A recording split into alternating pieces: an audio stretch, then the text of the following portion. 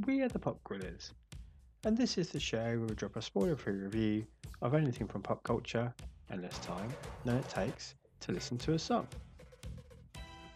It's time for something a little bit different. Just what is BeWILDerwood? Well, if you ask my eldest super son, it's the second best day of his life. As for my younger spy son, well, it's never far from his mind, and we've played escaping from the thorny clod spider pretty much every day since visiting.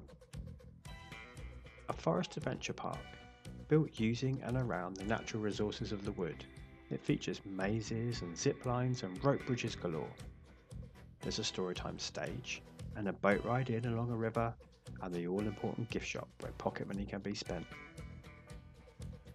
We arrived at the Norfolk site for its 10 a.m. opening, and before we knew it, it was near closing time, and we had to rush around the maze one more time before dashing our way to the gift shop before its 5 p.m. closing.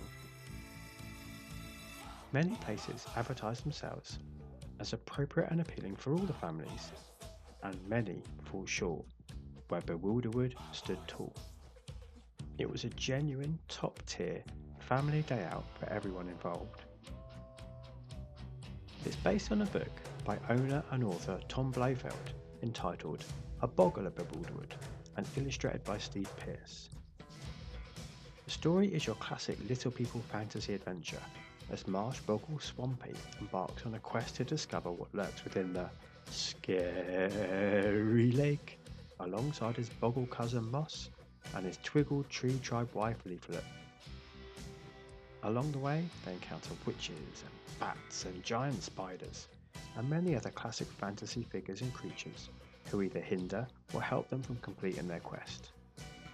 It's all told simply and concisely, and, most importantly, appropriate for all ages, with just the right balance of fear factor and daring do to act as the perfect introductory bridge into wider fantasy fare.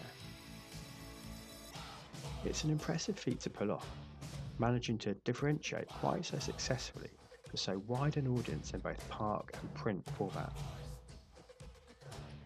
Both boys are already talking about going back. Both boys have read the book at least once.